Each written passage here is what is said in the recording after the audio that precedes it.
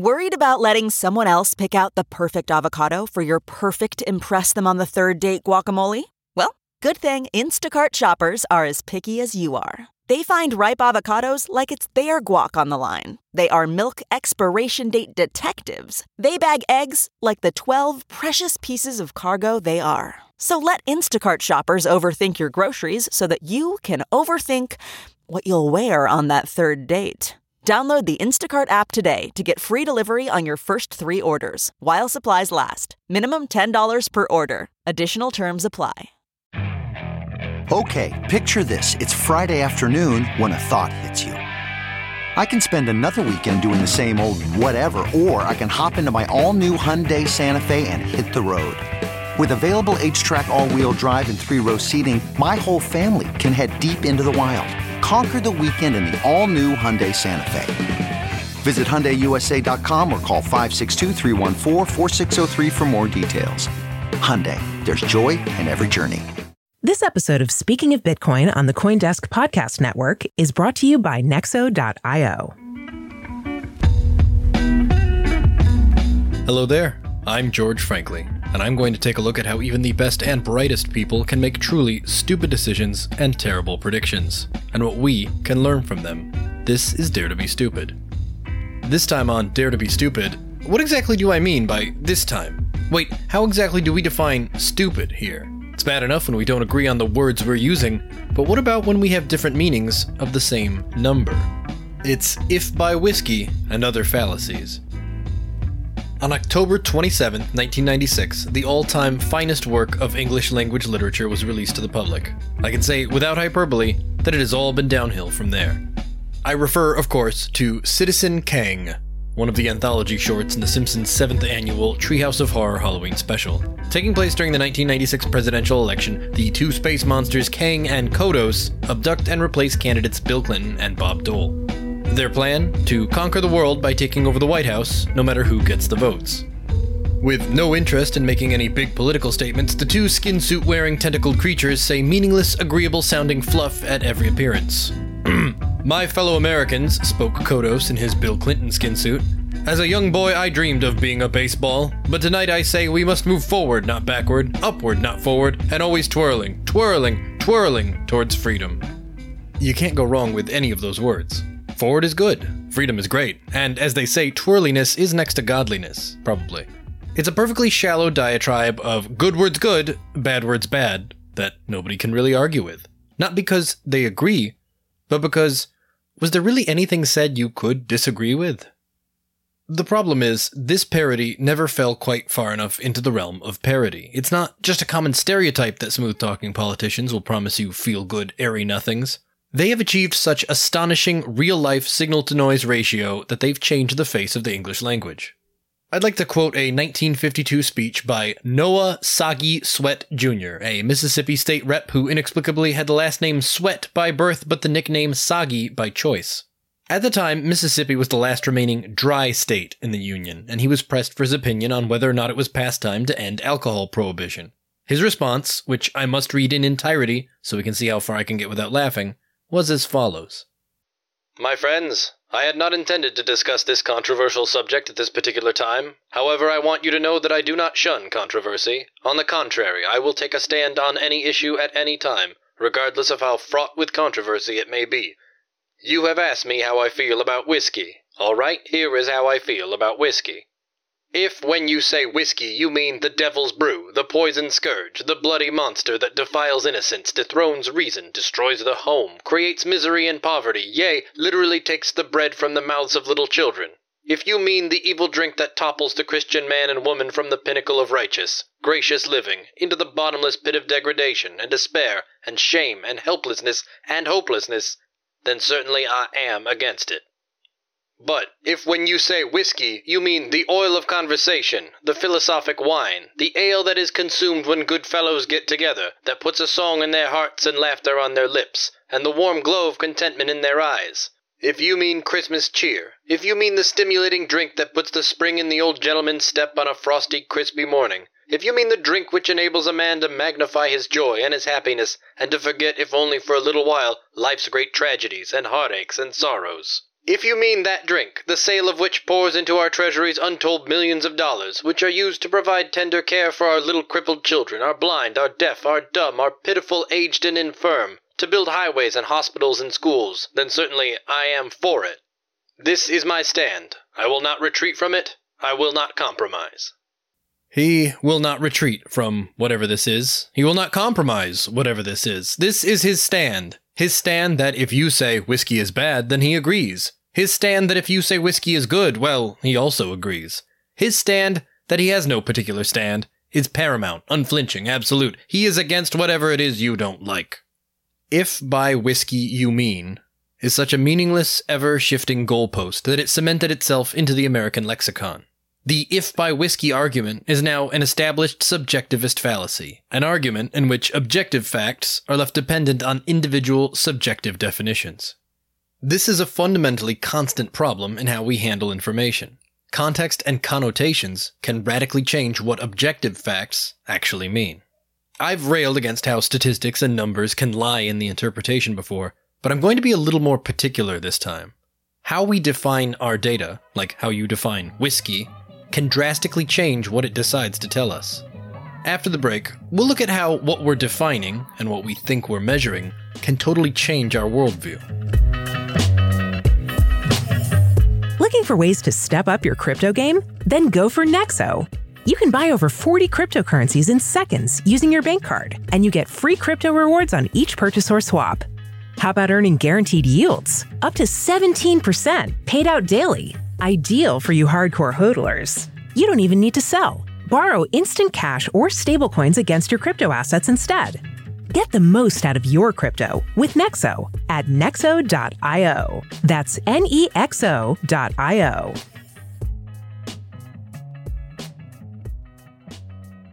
So, let's start with something simple and uncontroversial. Many people have been sounding the alarm throughout the last decade about the skyrocketing rates of autism. If you look at the data, they have a point. Even the official CDC records show a rate of under 7 in 1,000 kids born in the year 2000 with autism, rising to over 14 in 1,000 kids in 2010 and 23 per 1,000 in 2018. Those are numbers, and they're getting bigger. Therefore, there's a growing crisis, and something must be causing it. Something is causing the numbers to get bigger, but autism rates are not getting bigger. You see, we're looking at number of diagnoses, not number of instances.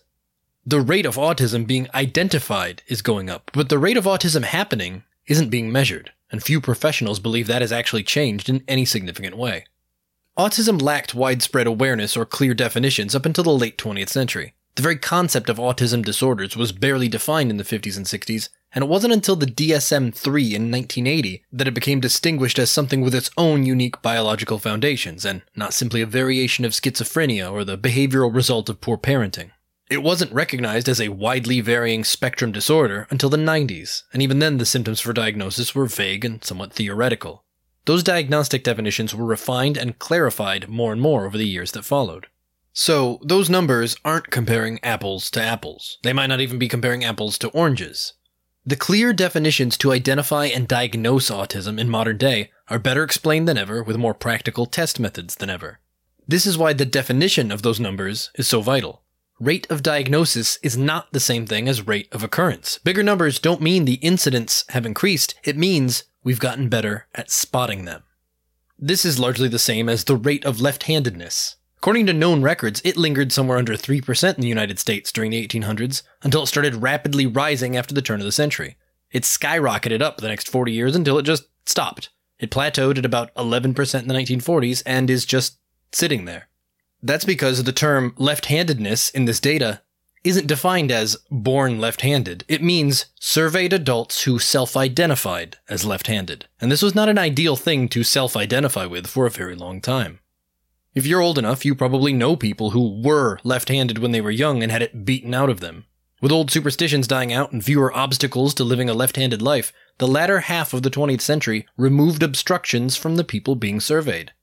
We still can't say with certainty that this flat 11% for the last 60 years represents the true natural rate of left-handedness. It's certainly our best guess, but we can never take that for granted.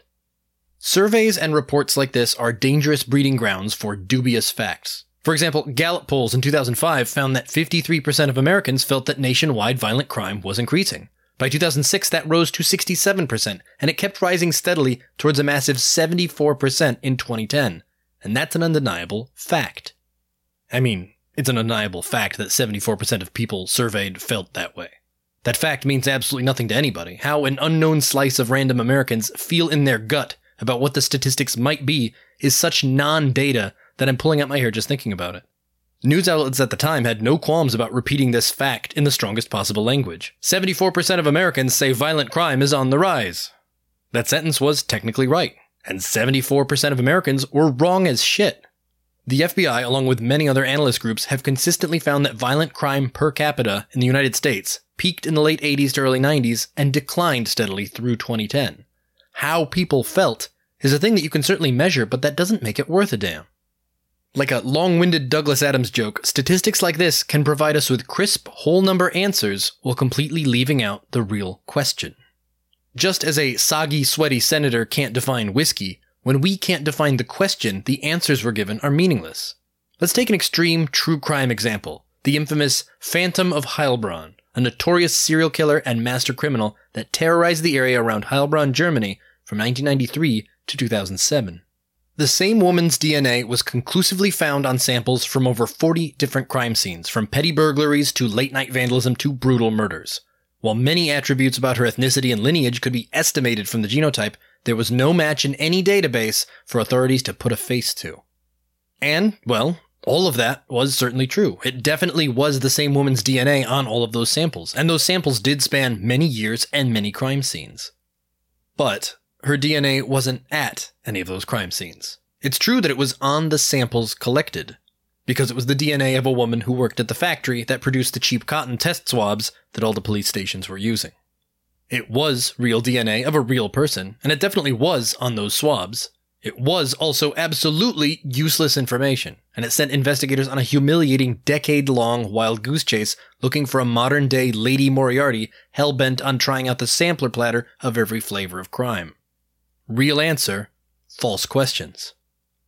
A few weeks ago, I discussed the massive Ponzi scheme of the Bitcoin Savings and Trust. One man conned his way through 700,000 Bitcoin. You can safely call that number a fact. This past January, Yahoo Finance posted a short retrospective about the fallout of the amazing billion-dollar Bitcoin scam. That is a hell of a number. And that is also true. The 700,000 Bitcoin that Trendon Shavers moved through his savings and trust scam was worth $20 billion at the time of that writing. But that was written in January 2022. Bitcoin savings and trust collapsed in 2013, when that sum was closer to 10 million.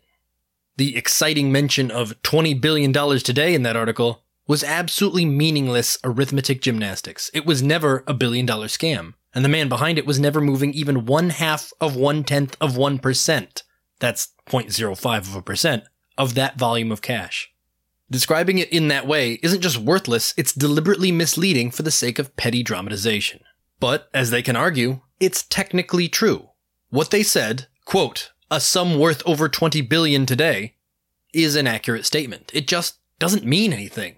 It describes a hypothetical scenario in which these bitcoins were scooped up by Marty McFly and brought into the future, because by gum, if Marty threw out the sports almanac, grabbed Trendon Shavers' private keys, warped to the year 2022, and made the alarming decision to cease being a fictional character, then yes, in that particular scenario, the value of the Bitcoin savings and trust scam would have increased by 200,000%. But now I've tripped over another problem with definitions.